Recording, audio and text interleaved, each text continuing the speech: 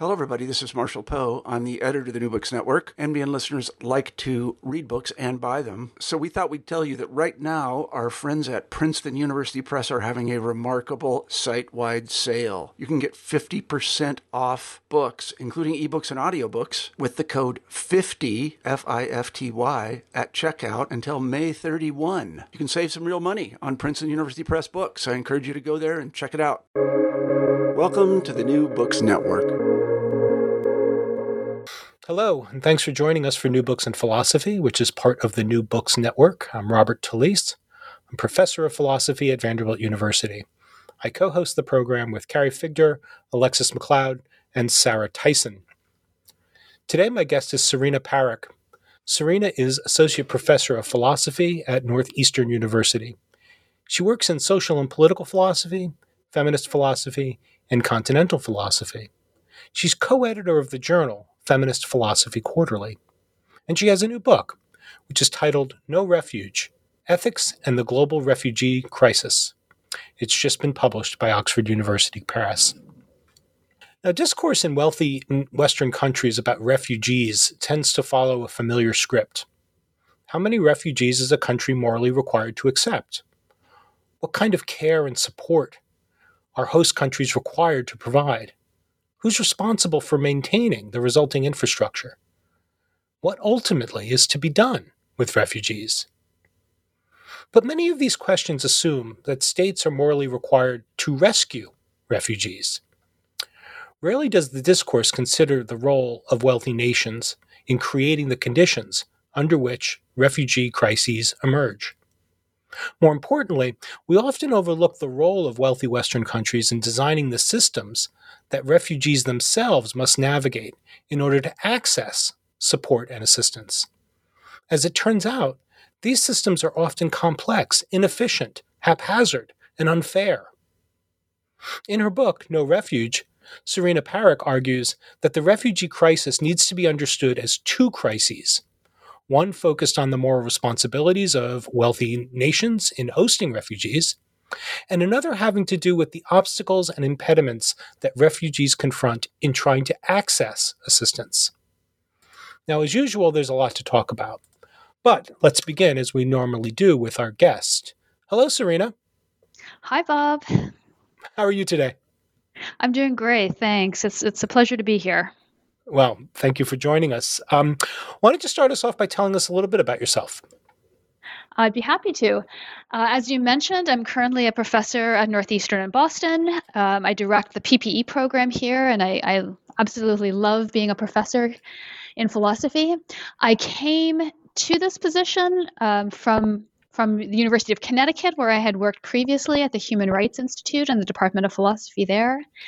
And before that, I had done my PhD at Boston College on Hannah Arendt and her work on human rights. So this book project is kind of the culmination of a lot of different years of scholarship and being interested in contemporary events, being interested in the refugee crises, being interested in how states respond to crises that really challenge their own values and goods. I started working on Hannah Arendt right after 9/11. 9/11 was about when I had started working on my dissertation, and I knew I wanted to write on Hannah Arendt, but I wasn't sure on quite what I wanted to write on. So I actually went to a conference at the New School in October in New York City, and that really transformed how I was thinking of Arendt and the role that I saw that philosophy could play in understanding contemporary events. And it sort of hit me like a bolt of lightning that this is what I wanted to do, and this was something that was so important. And I feel like I've spent the last 20 years just trying to unpack that and explain that in different ways over and over again. And I've been writing on refugees now for, I realized this the other day, close to a decade. Shortly after I finished writing on Arendt, I wrote on human rights. I sort of started working on refugees. I wrote an academic book on refugees called Ethics and, what was that book called? So that was called Refugees and the Ethics of Forced Displacement, and it came out with Routledge in 2017. And What happened in 2017, of course, is the last, presidential cycle was 2016.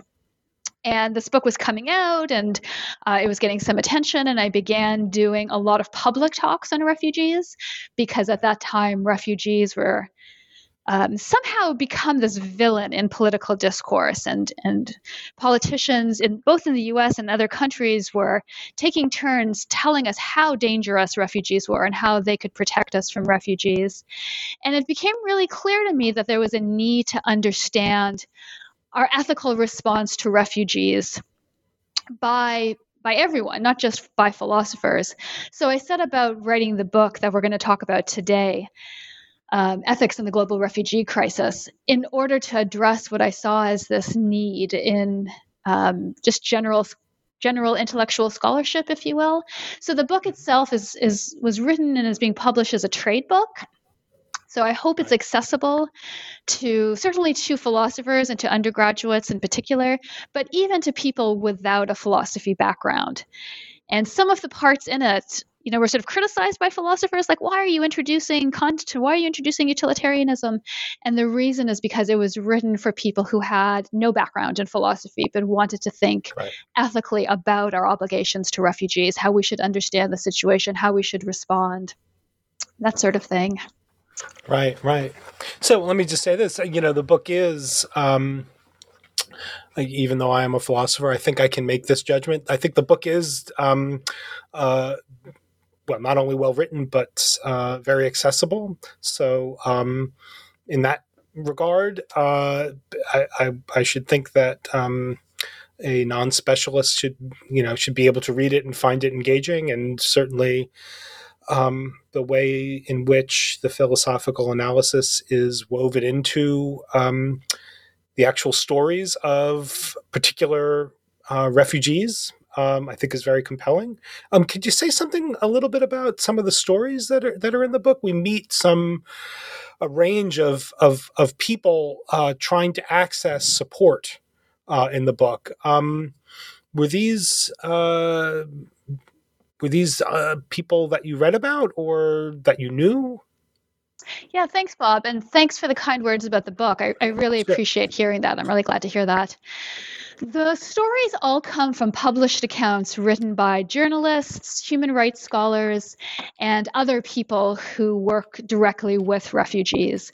So a couple of the books were a couple of the stories come from book-length accounts written by journalists who lived in refugee camps, who worked in Europe, who spent time, in some cases years and years, interviewing refugees.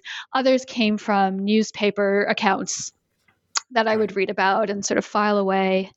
And the reason I wanted to include stories is because, I'm not of the school that believes that rational argument alone persuades people.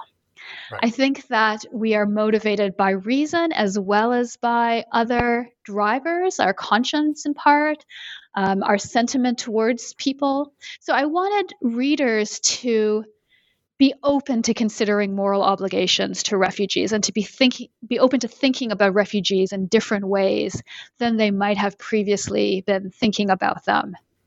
And I thought that stories were one of the best ways to do this. When I would give these public talks, one of the ways I could connect with people would be by telling a story of a refugee. And I was always clear, these were not my stories.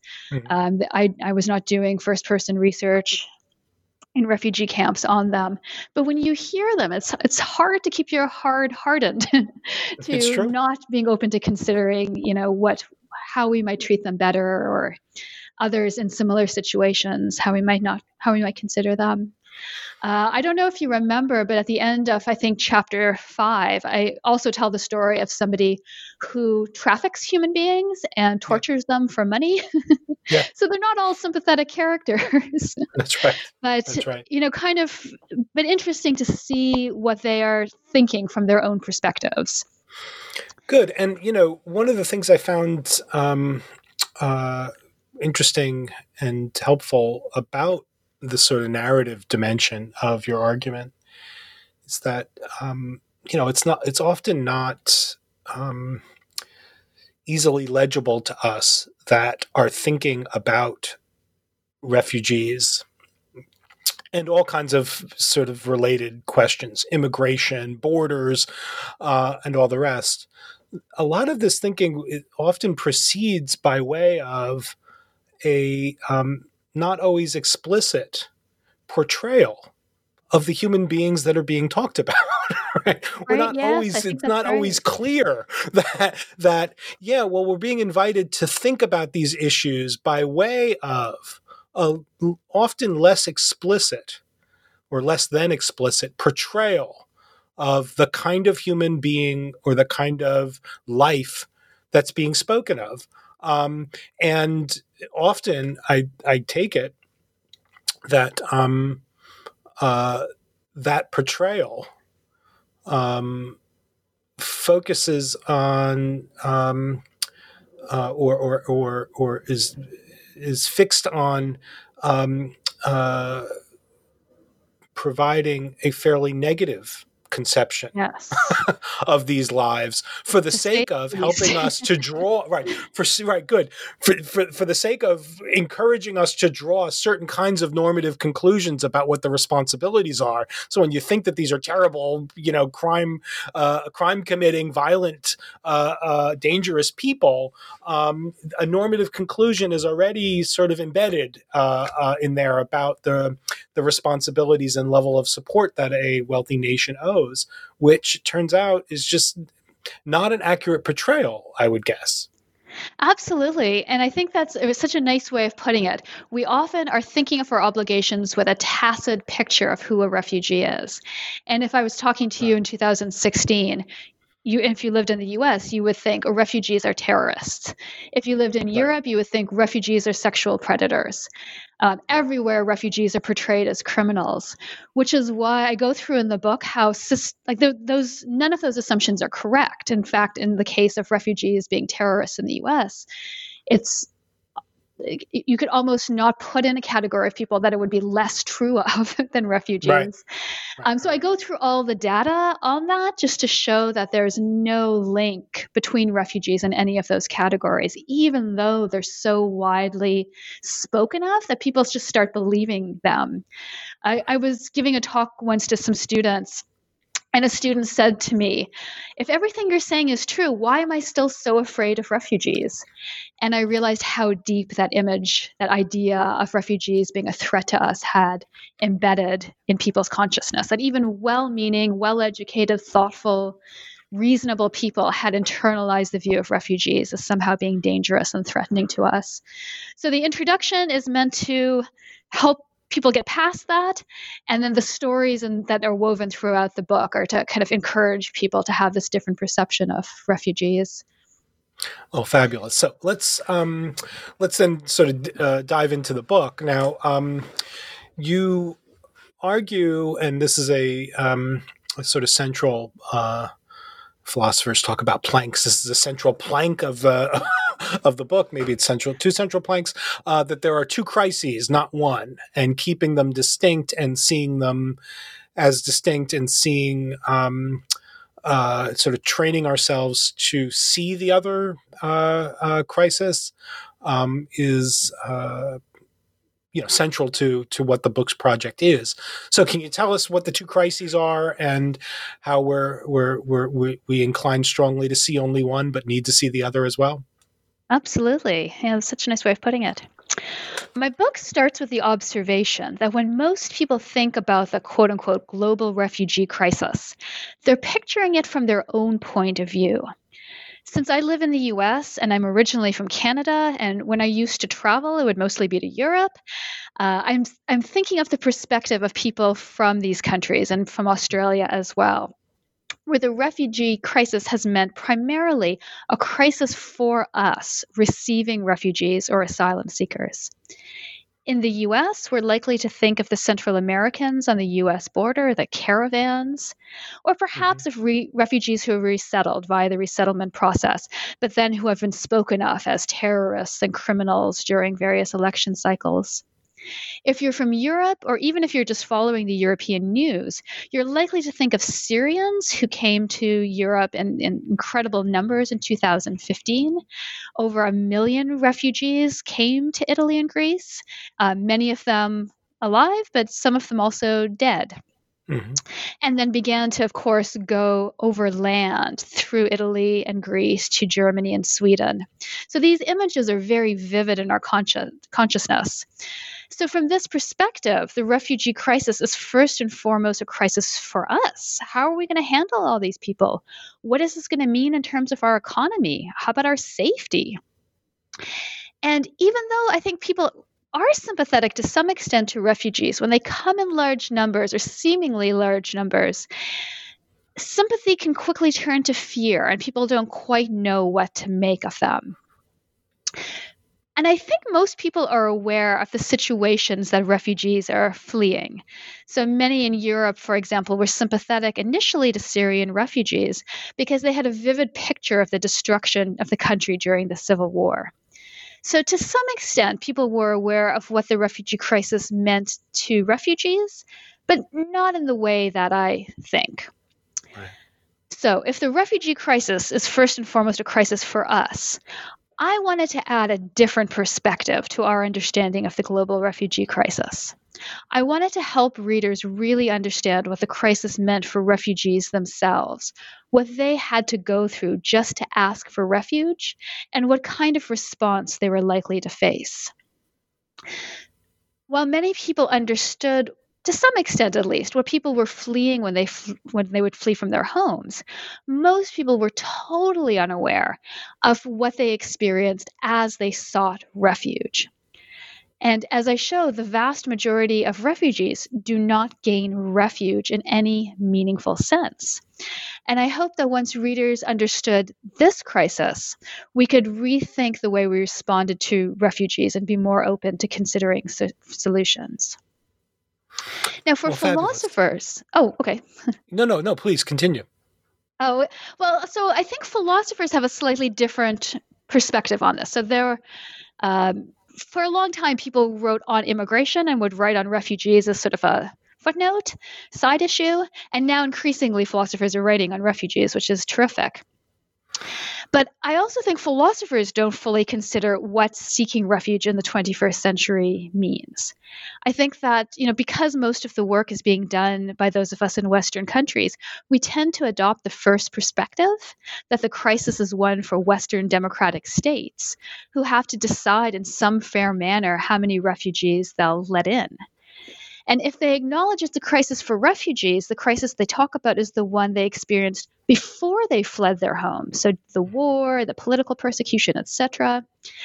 And it seemed to me that there was a tacit assumption that how we treat refugees while we decide whether or not we'll admit them as members is more or less ethical. We don't really think about it. For example, that the refugee camps we've set up to, quote unquote, temporarily house refugees actually protects their human rights and provides basic subsistence and are sufficient to temporarily discharge the duty to help refugees while we decide on the ethical basis for including or excluding refugees. But as I try to show throughout the book, this isn't the case at all. So adding the second perspective, the perspective of someone seeking refuge in the 21st century, I think is crucial to develop a normatively adequate moral response.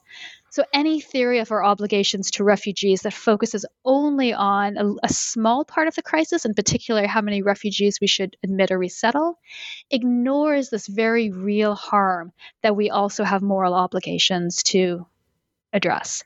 And I think we can disagree about this. We can debate about to what extent we have moral obligations once we have this larger framework in mind, I think. So as far as I'm aware, no one has yet tried to defend refugee camps in their current state or to defend deterrence policies that violate international norms. And yet, by not criticizing them as part of the system, we are kind of tacitly, I think, acknowledging that they're okay, and the only real issue is one of resettlement. Right. So it turns out then that one dimension of even the first crisis, the one that we tend to think of ourselves as familiar with, and the common frame for thinking about refugees. But one dimension of that first crisis is that, there's some conceptual dispute about what refugees are, what property renders somebody a refugee rather than an economic migrant or some other classification of person trying to gain admittance into some new state. Can you tell us a little bit about those conceptual debates about what refugees are? I'd be happy to. So I have a whole chapter on this, as you know. Before I kind of go into the nitty-gritty of who a refugee is and who a refugee isn't, I just want to make a few preliminary points. The first point is the overarching point I hope to draw readers' attention to in the book. It's that who counts as a refugee is much less a conceptual issue than a matter of power. It's a question of life and death in many circumstances. And I think philosophers naively try to separate out who should be considered a refugee from who we are morally permitted to neglect. And don't think of the implications of what this means from the point of view of a refugee or somebody seeking refuge. And it's as if, if we could just find the perfect definition of who a refugee is, we could cut through all the power dynamics and all the murkiness of the world as it really exists. And I'm skeptical that we can do that in a way that would allow us to be so certain of our conclusion. Second, and this connects to what I said previously, regardless of what you think a person has to go through in order to qualify as a real refugee or a legitimate refugee, and then receive all the benefits that come with that, there is nothing they could have done that would make it acceptable for us to violate their human rights as they seek refuge. And this, I think, is a really important point and one that we neglect. When we debate who a refugee is and who isn't, I think this narrow focus actually prevents us from taking seriously the ways that we harm all people seeking refuge by, as you said in your introduction, the way the system for seeking refuge has been set up. And I think by implication, it actually makes it more acceptable to treat non-refugees in morally unacceptable ways. Right. So if I could give an example, a kind of common recent example. So imagine a woman who crosses from Guatemala into the United States from Mexico with her baby seeking asylum. And we can debate whether this person should count as a refugee or not. But either way, I think we should see it as morally wrong to violate her human rights and the rights of her child. So maybe she crossed the border in 2016 fleeing domestic violence. And at that time, if you were seeking asylum in the U.S. fleeing domestic violence from Guatemala, you would have been considered a legitimate asylum seeker. If she had crossed a few months later, say in 2017, after Jeff Sessions, the Attorney General at the time, had instructed immigration judges to ignore the precedent that had been set and to deny women fleeing domestic violence asylum, she wouldn't have qualified. So we can have that debate over what is the right definition that we should employ and for what reason. But either way, it's hard to justify how she could deserve to have her child taken away from her, as was the policy at the time. And it's unimaginable that we could think that the child herself could deserve to be traumatized in the way that we had traumatized children at the time, either by separating them from their parents or from the widely reported abuse of children, including sexual abuse in detention. So my point is that even if you don't think such a person should count as a refugee, there is virtually no argument that can be given to justify violating her human rights and the rights of her child in this way. And I worry sometimes that the focus on defining refugees ignores the reality of what's going on while we debate this question. And then finally, just to reiterate something I said earlier, one of the goals of my book is to show that because there's no universally agreed on definition of a refugee, and I'll explain this in a second, one that's consistent with our law, our moral intuition, and our on-the-ground practice, we shouldn't be fully confident that we're accurately characterizing categorizing the right people as refugees and others as not deserving of any help whatsoever. I just don't think we can have the kind of certainty around this that many philosophers aim at or think we can have, a perfect definition that would allow us to be confident that we're not in fact treating some refugees as being immoral. But this is the system we've created. We've created this all or nothing system wherein if you get refugee status, you get a whole host of benefits and goods that come with it. And if you're denied refugee status, you're entitled to virtually nothing. And determining who a refugee is in a way that doesn't lead to a morally arbitrary outcome, I think, is a real challenge. And so I think it requires a lot of intellectual humility on our part. Okay, so let me then tell you some of the debate in who actually is categorized as a refugee and who is not. The standard way of introducing this topic is to look at the definition of a refugee that comes from the UN Refugee Convention of 1951, and then its protocol that was added in 1967. And here we get a definition of a refugee as someone who, owing to a well-founded fear of being persecuted for reasons of race, religion, nationality, membership of a particular social group, or political opinion, is outside the country of his nationality and is unable or unwilling to avail himself of the protection of that country.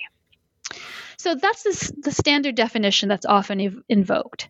And on the one hand, it sounds very precise. You have to be persecuted by your state on one of several grounds, so race, religion, nationality, political opinion, or membership in a social group. And this means something like being a child soldier, being a family member of a dissident, being an educated elite. And more controversially, it's been interpreted to include LGBT people, victims of female genital cutting, and domestic abuse.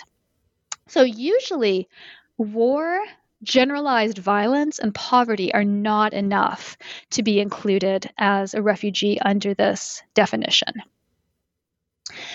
So on the one hand, it seems very precise, but on the other hand, it's open to a lot of interpretation. So for example, what exactly is going to count as persecution? Who has to do the persecution for it to count? So in the case of domestic violence, it's not the state itself who is doing the violence or the persecution, but they're failing to adequately protect their citizens from private violence. And in the view of many people, this is tantamount to the state accepting this kind of violence. How bad does the persecution have to be? Are all questions different countries have answered at different times in their histories. And the other factor to keep in mind is that there is just sheer luck that's going to be involved in whether or not you're going to be seen as a refugee. As I mentioned, in some years, people fleeing domestic violence will receive asylum in the US, and in other years, they won't. Some countries in Europe will recognize Eritrean refugees nearly 100% of the time as being legitimate asylum seekers and give them refugee status, and other countries will refuse them entirely. In my book, I talk about a mother and daughter who are fleeing Honduras because they are persecuted for being HIV positive. The mother ends up getting asylum in the US because she happened to have an asylum judge who believed her. And the daughter ends up being denied asylum because her asylum judge thought it didn't amount to legitimate persecution or didn't believe her story. Right. So given how much is at stake for the people who are seeking refugee status, it seems that the morally arbitrariness of the definition is really problematic. And I also like to point out that even though this is the UN definition of who a refugee is, the UN itself does not use this definition. They include all people who are, quote, persons in refugee-like situations, including people fleeing violence, war, extreme poverty. So these are people who they think face the same risks as refugees, but who are unable to get official refugee status. So in practice, only the about 20 or so resettlement states actually use this definition to determine who is going to get a refugee and who's going to get refugee status and who is not. And I also wanted to point out that these terms asylum seeker and refugee are just two sides of the same coin. They're referring to the same person who would have to meet those criteria. A refugee is somebody who is waiting for a country to acknowledge them as a refugee and allow them to enter. An asylum seeker is somebody who is already present in the country they would like to consider them as a refugee. So It's just a difference in location rather than a difference in criteria. But what's equally important, I think, is who refugees and asylum seekers are contrasted with. And the main group that they're usually distinguished from are economic migrants. And broadly speaking, these are people who leave their country in order to improve their economic circumstances. And it could range from people fleeing extreme poverty, people who will be in danger of dying if they don't leave their countries, to people who simply want to improve their life circumstances. As I mentioned, I'm from Canada. I came to the US to study and eventually started working here. And technically, I would be considered an economic migrant. But obviously, I'm in a totally different category than somebody who might be fleeing drought and simply unable to get enough food in order to stay alive, and who would be fleeing for a reason like that. So normally, we want to say refugees, persecution, economic migrant, economic status. But in reality, most migration flows are mixed, which is to say that they have people who are fleeing for different reasons. Most people who are actually considered to be refugees are fleeing failed states. So think Somalia, Sudan, countries like that. And these are countries where people are being persecuted and cannot have their human rights protected or receive even a minimal level of security. But they're also very poor countries, and citizens' insecurity in these countries are going to be compounded by their poverty. So it becomes hard, if not impossible, to disentangle their motives for fleeing. And again, this is why the UN doesn't even try to do that. But it's a distinction that also taps into sympathy and prejudice. It taps into a sense of those who deserve our help, refugees, and those undeserving, those people who are just poor, who are coming to take our jobs, or who are maybe taking advantage of refugees and the chaos in order to improve their circumstances. In Europe, the term migrant versus refugee or asylum seeker taps into some racist tropes about migrants in Europe. So many people, for example, believe that Africans, people coming from Africa to Europe, are not legitimate asylum seekers and are simply economic migrants. And it's indisputable that this is true in some cases. A lot of migrants will travel with refugees. But in 2016, most of the migrants from Africa that arrived in Italy were Eritreans, and the UN, for example, has accused Eritrea of crimes against humanity. It's a country that tends to be a little less familiar to those of us in the US, but Eritrea has been called the North Korea of Africa. I mean, it's an absolutely atrocious country. Sina, who you read about in the book, comes from Eritrea, and thinking about what her life prospects were like were horrific. So most Africans in 2016 were legitimate asylum seekers, and yet because they were African, they were seen as merely economic migrants and not deserving of our help.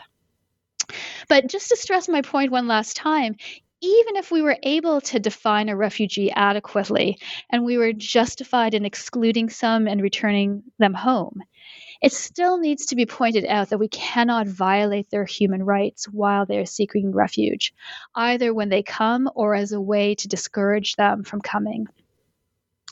So philosophically, then, is it possible to distinguish morally between these groups?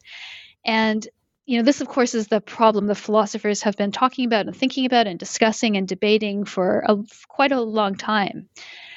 And of course, there's no resolution on the question, but there is some agreement among philosophers, in particular that we have stronger obligations to refugees than we do to migrants in general. This is something that everyone agrees with, as far as I know.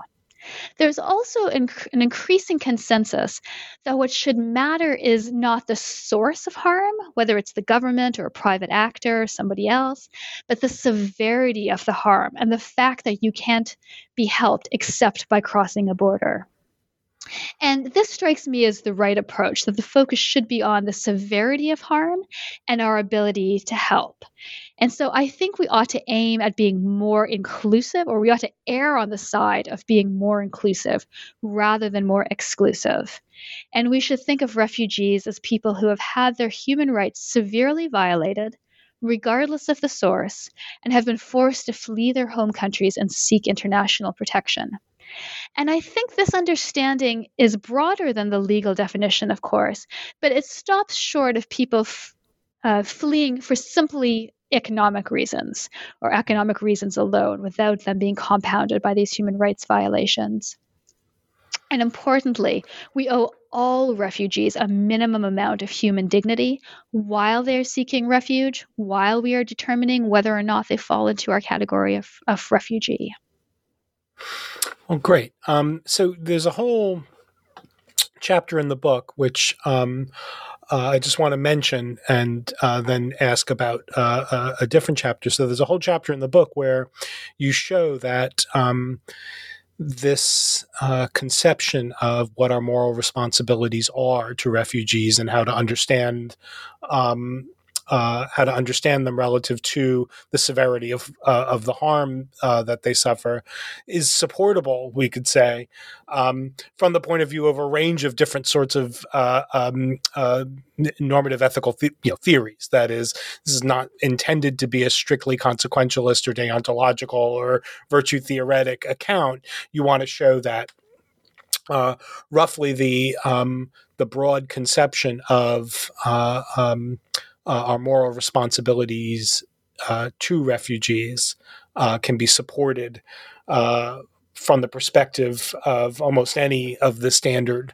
normative frameworks, which is always a nice result. Yes. Compelling. But I wanted to sort of move quickly to some of the philosophical pushback.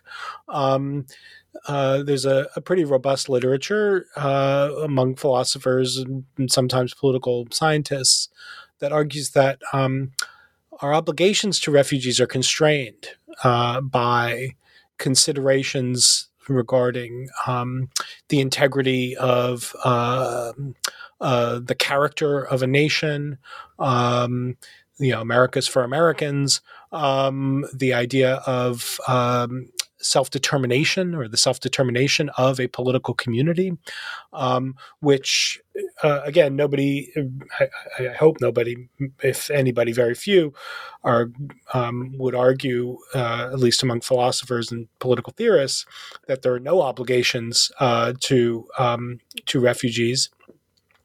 However, there are these arguments that say, well, but they're constrained, or that they're less, what we owe to asylum seekers might be less stringent than it may look for these other considerations. Can you tell us a little bit about why you don't find those arguments as compelling as others? Absolutely. It's not so much that I find them less compelling, it's that the way the problem is often framed is too narrow, and the result is that of their analyses is that their conclusions are insufficient. So the focus on our obligations to refugees for most political theorists are around resettlement or granting admission via asylum. And I call this in my other book, The Ethics of Admission. And as you said, many people hold that whatever obligations we have to admit refugees can be constrained in some way by national character, by self-determination, by freedom of association. So it's not that the debate over resettlement is incorrect or that people are wrong that our obligations around resettlement can be constrained in some ways. It just defines the problem too narrowly and consequently provides solutions or constraints that are too narrow. When I hear these discussions, I think that it's as if the refugee crisis were a crisis of not having enough spots for resettlement. And if only we can figure out the extent to which we must offer spots for resettlement or asylum, we'll have fully discharged our duties to refugees. But as I mentioned in the book, even at the height of refugee resettlement, worldwide, we have never resettled more than 1% of refugees. So the modern resettlement regime is thought to have started in about 1980. And it's also important to point out that not all refugees want to be resettled. Many would like the option of returning home at some point, or even if they believe that they're going to stay there for a long period of time, would like to stay in a country close to their homes where they may share a language or a religion or have social ties. And even if the refugee crisis could be solved through resettlement, it doesn't take into account how refugees are treated while we decide on whether or not we should resettle them. That is, we don't really take into account life in refugee camps or in urban settlements, or the fact that refugees have effectively been warehoused, that is, put out of moral consideration for decades, not merely months or years.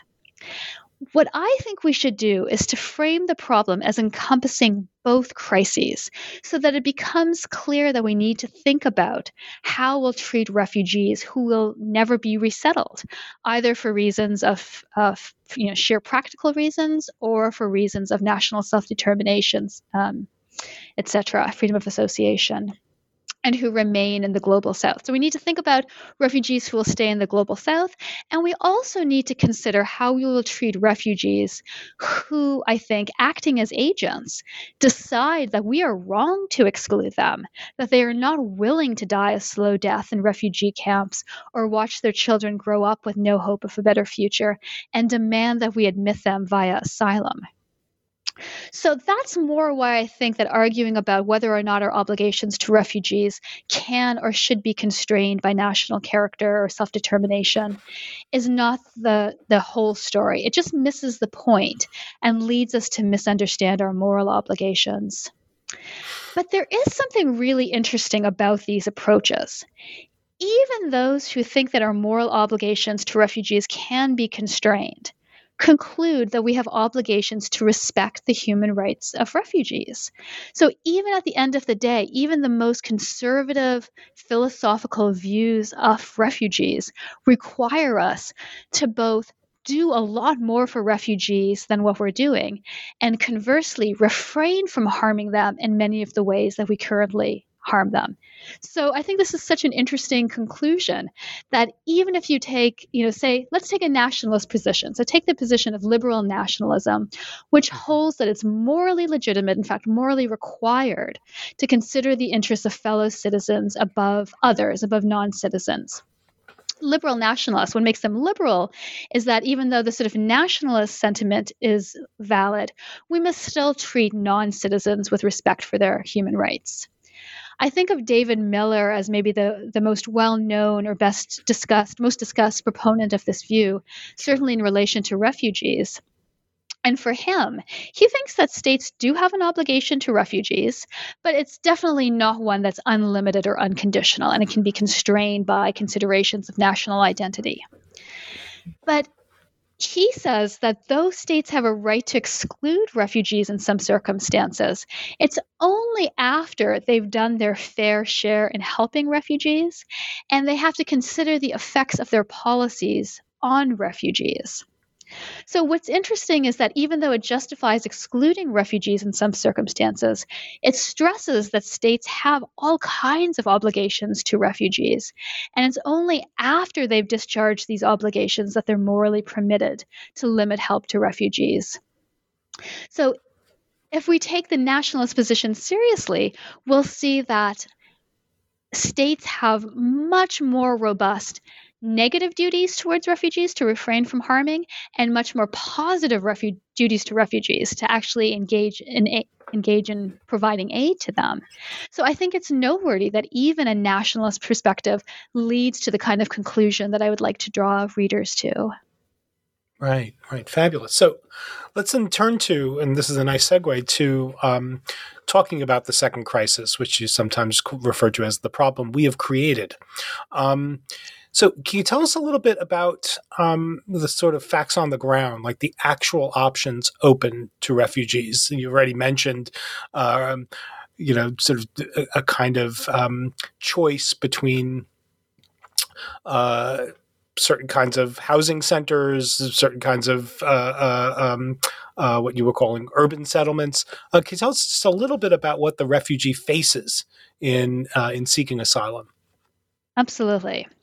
It's helpful, I think, to contrast what I'm about to say about the actual options that refugees have with the options that are supposed to be options for refugees, the official solutions that refugees were supposed to be given in the advent of the modern refugee system following the Second World War. So, according to the Refugee Convention, refugees are supposed to have the following three options: voluntary return, where the UN facilitates the return of refugees to their home countries when the conflict that caused them to leave would have ended; local integration, where maybe they flee to another country and then over time become citizens of that country, are permitted to work, are permitted to get an education, are permitted to be part of the country. And the third option is resettlement, where a third state, so not a state that's hosting the refugees, but a state further away, would bring over refugees and allow them to become members. So the US has had a very vibrant resettlement program from 1980 until 2016, where the US, in fact, resettled more refugees than any other country. That's, of course, no longer the case, but it was for a long time. But these options are no longer applicable to refugees in the 21st century.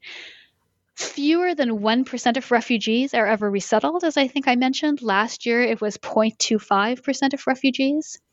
85% of refugees remain in developing countries in the global south, but not integrated. So they, for the most part, with the exception of two countries, don't have the right to work, don't have the right to gain citizenship over time.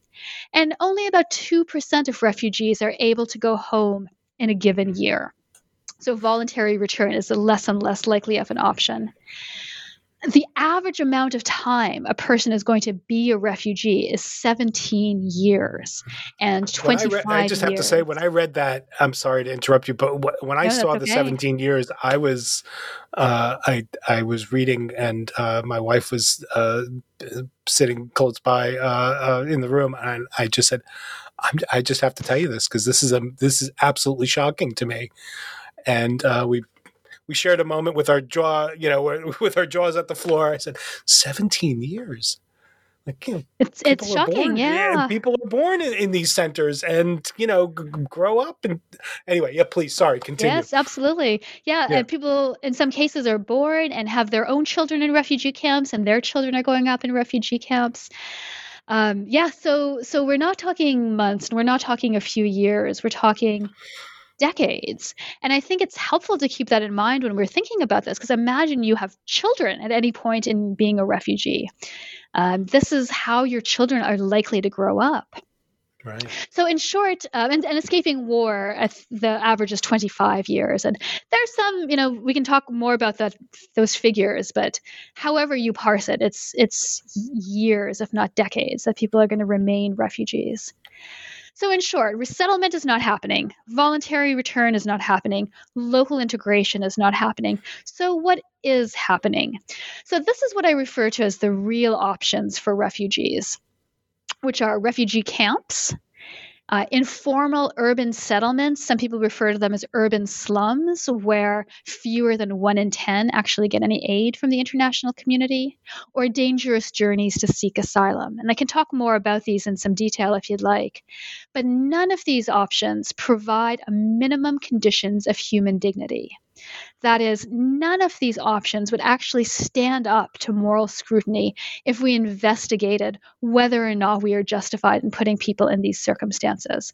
So I don't think we can give any moral arguments to support the actual conditions that refugees live in, that we have provided for refugees. Maybe some practical arguments. Maybe people will say, well, this is the best we can do, or people aren't willing to do more. But morally speaking, we should be speaking out against these and demanding their reform in some profound way. Right. Shall I talk a little bit about each option and what they mean for refugees?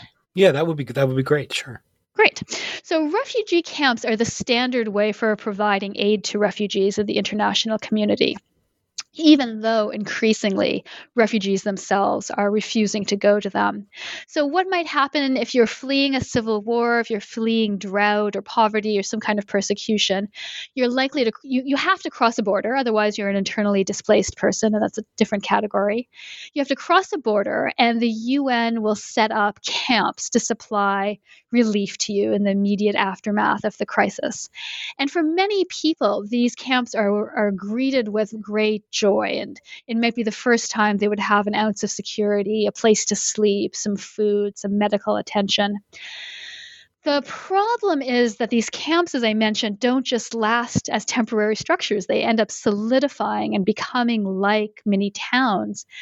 There are camps in Kenya that have been in existence for decades. And so while they do provide, to some extent, food, water, and housing, and very importantly, education for children, there are some very big negatives. The one that refugees will often talk about is their lack of autonomy.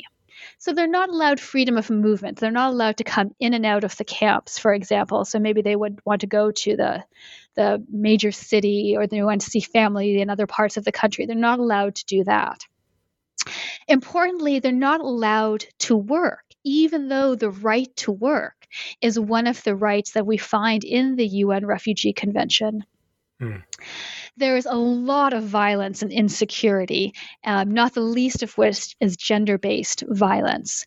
And so the kinds of sexual exploitation and sexual violence that are just a matter of course in refugee camps would also make your jaw drop, I think. I think I have some quotes in there about UN workers saying things like, "What's so bad about rape? You don't die from it." Yeah. Life in the refugee camps are terrible. Like, what's a little, sexual assault on top of that? And the idea is that, the reason I think we should take this seriously is because refugee camps are, to a large extent, supported both financially by Western countries and intellectually as a viable way to protect refugees. The reason you might go here is because it's your only chance of being resettled. So you have to be under the care of the UNHCR in order to be even considered for resettlement, even though you only have a 1% chance of being resettled. So violence, insecurity, lack of possibilities for autonomy. And I should point out, there is food, but the food itself is, of course, often very, very meager. And if another crisis emerges in a different part of the world, food rations may be cut in refugee camps, as happened in different points historically, so that refugees themselves had to choose whether to stay in a refugee camp and starve, or leave the refugee camp and go back home and face, the civil war, the violence they had fled from. So this is in part why since 2005, refugees have chosen not to go to refugee camps, and instead will go directly to an urban center in the country they have fled to. And so this has an important benefit, which is that refugees are able to maintain their autonomy. They can work on the black market, they can find housing with family or friends or other co-nationals, and they can kind of eke out a living. As I mentioned, fewer than 1 in 10 actually receive any aid from the international community.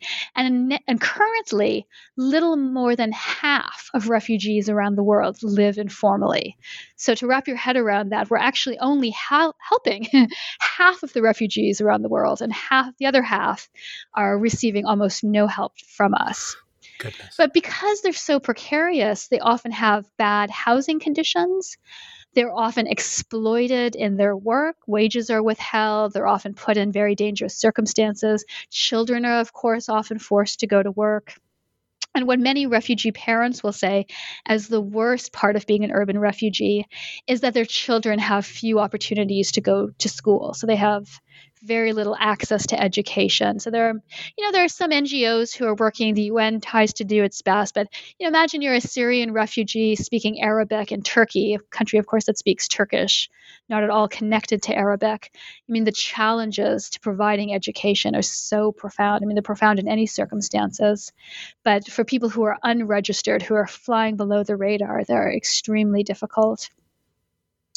So as a refugee, you're asked to choose one of these two options, right? To live in a refugee camp with no autonomy, with some food, not much, with some insecurity, or to move to an urban center where you have more autonomy but less resources and, even fewer opportunities for your children.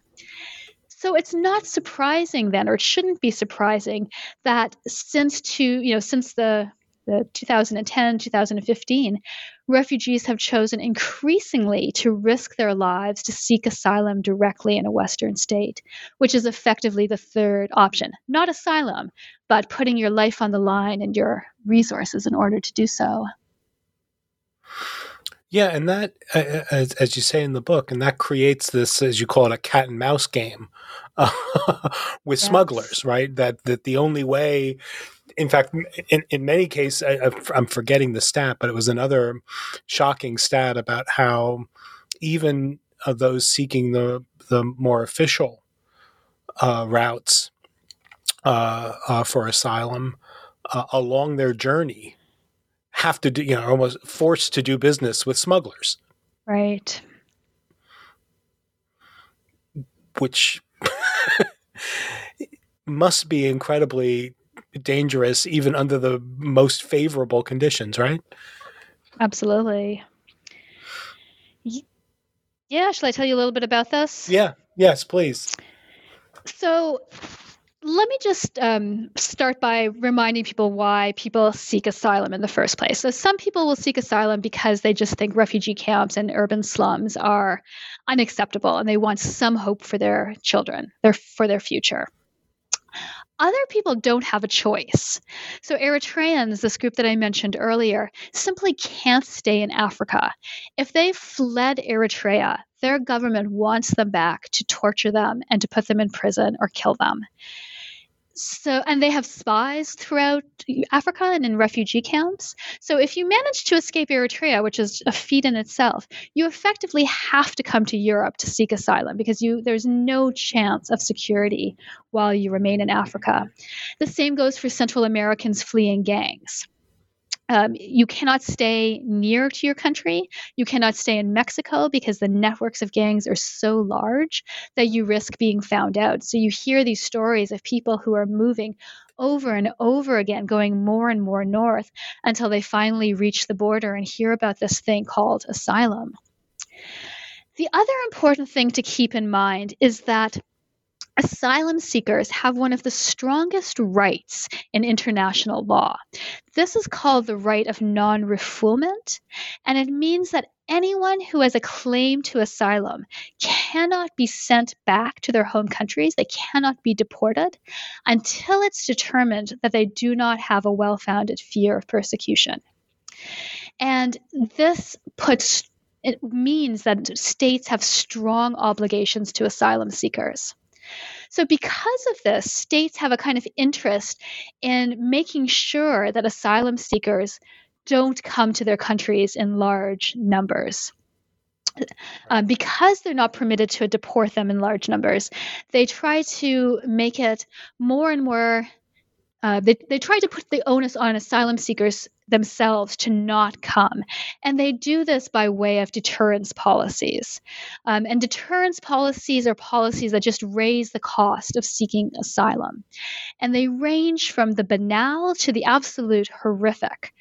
On the banal end, you have policies like requiring all people, not just asylum seekers, but all people to have a valid visa before they can take a commercial flight or boat into your country. On the one hand, that seems banal. Okay, it's a bit of paperwork, but it makes it harder to seek asylum because now you can't just buy a plane ticket. Many of the asylum seekers from Syria in 2015 to 2016 were middle class and could have easily afforded to have bought a plane ticket from Syria to a country in Europe, but they were not permitted to. Other deterrence policies are much closer to the horrific. To give you one example, the refugee camp in Greece that recently burnt down was built to hold 3,000 people, but by the time it burnt down, held 15,000 people. You had sewage running down the streets. You have parents worrying about biting their children at night or having them sexually assaulted on the way to the toilet. I mean, I could give you many other examples of this, of course. Yeah, and that particular camp's name is the Greek word for necessity or fate. Right. which when I saw that, I was like, oh my goodness, I hope this isn't deliberate, but my God. Yes, absolutely. I'm sorry, please. They have a good sense of irony, perhaps. Yeah. But we have, of course, the example of children being separated from their parents in the U.S. The example in Australia, and I can mention this because there was just an op-ed in the New York Times yesterday that was written by the Iranian poet who had been held in Nauru for 5 years. And these are offshore detention processes where physical violence, sexual violence are routine, that the conditions are of such desperation that one aid worker said that she felt like her job was just convincing people to not commit suicide. You have the shutting down of search and rescue operations by the EU in the Mediterranean, even though they've saved tens of thousands, if not hundreds of thousands of lives, and criminalizing any private boats that help refugees. So in some cases, the intention is to directly harm and terrorize refugees. In others, it's the predictable, foreseeable outcome. In either case, to seek asylum means putting your life on the line, means being willing to risk torture, rape, etc. for you and your children. And just to highlight, to claim asylum, right, you have to be physically present in the territory. But because there's no legal way for the majority of people seeking asylum to come to your country, this is where smugglers come in. So in other words, the US, Europe, Australia have made it really, really hard to get into their countries. And even though I think it's worth pointing out, there is a human right to seek asylum. So asylum seekers are in no way violating the law by seeking asylum. Nonetheless, smugglers have become effectively required. And smugglers are not traffickers, right? Traffickers are people who force people against their will to leave. Smugglers are people who are hired by refugees or asylum seekers themselves in order to carry them across a border or through a difficult stretch of land. In Europe in 2015, 100% of people who entered Europe used a smuggler at some point in their journey. According to an EU report. This might have been one of those statistics that made your jaw drop. Yeah, it did. And yeah, it's amazing. And they're so commonplace in many countries that it's simply a matter of asking a friend for a recommendation or going to Facebook and seeing which smugglers are doing which routes. And so I think smuggling should be understood as morally ambiguous because for many people in desperate situations, they see smugglers as the only people willing to help them. No one else will help them. They are a lifesaver. But they're not good people, for sure, and they do terrible things in order to maximize their profits, and they treat asylum seekers in horrific ways and put them in dangerous journeys, more dangerous journeys than they would need to be in. And when smuggling became less of a mom and pop operation and more something that had to be professionalized because of how dangerous the routes had become because of deterrence policies, they effectively were outsourced to criminal organizations who simply added human beings to the things they were already smuggling and added something like $3 to $6 billion to their profits. So even if you don't care about refugees, even if you don't care about asylum seekers, we should care about international crime, which affects all of us in profound ways. So as states have gotten more sophisticated about keeping refugees out, the UK, I just saw an article last week, started using drones to ensure that migrants don't come from France into the UK. But asylum seekers and smugglers have gotten equally sophisticated. And so hence we have this cat and mouse game. And when I think of what we should be considering when we think of our moral obligations to refugees, it's this whole situation.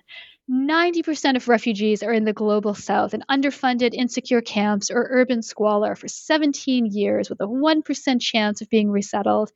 And the 10% of people who use their agency and decide they're not willing to endure this have to risk their life, have to risk their life savings, and risk being tortured, sexually assaulted, and dying just to claim asylum. I think all of this deserves our moral attention and requires an ethical response.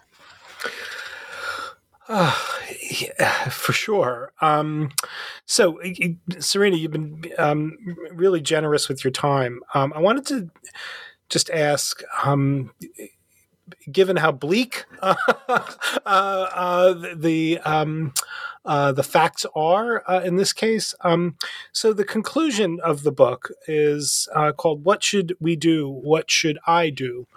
Can you tell us a little bit about how where this leads, or what practical upshots we should draw? I try to not end the book on it's a very depressing book in many senses. Sure. Not because the book is depressing, but because the crisis itself is so depressing. Right. But I think there are many things we could be doing if we're willing to think beyond resettlement and admission. Alex Alienkov, who worked for the UN and is a human rights lawyer, has said, look, in a world of 8 billion people, 25 billion people is not a huge number. I mean, we often behave as if it's just unfathomable that we could actually include all refugees in our countries. And it's just not the case.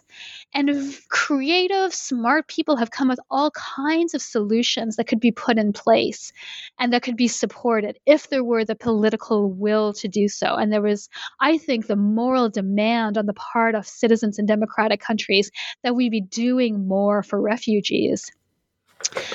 Just to give you a couple of, what should we do? What should I do? What should we be doing? We should be supporting refugees in the global south in addition to supporting resettlement in more robust ways.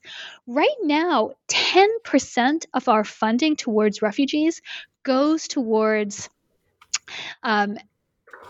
the 90% of refugees that stay in the global south. In other words, 90% of what we spend on refugees goes towards refugees that come to seek asylum. And Right. a fraction, a pittance of what we spend on refugees actually goes to refugees in the global south. And I don't mean to goes towards funding refugee camps. There are all kinds of ways we could encourage local integration. There are public-private partnerships we could be encouraging that would allow refugees to work, that would benefit the host countries, that have been tried and that, maybe succeed in some ways, fail in other ways, but these are the kinds of things we should be thinking about. There are ways of encouraging local political participation, so refugees have some kind of city citizenship. To demand that refugees be part of decision-making bodies, either on the UN or in local environments, and to really listen to what refugees want and what they are asking for.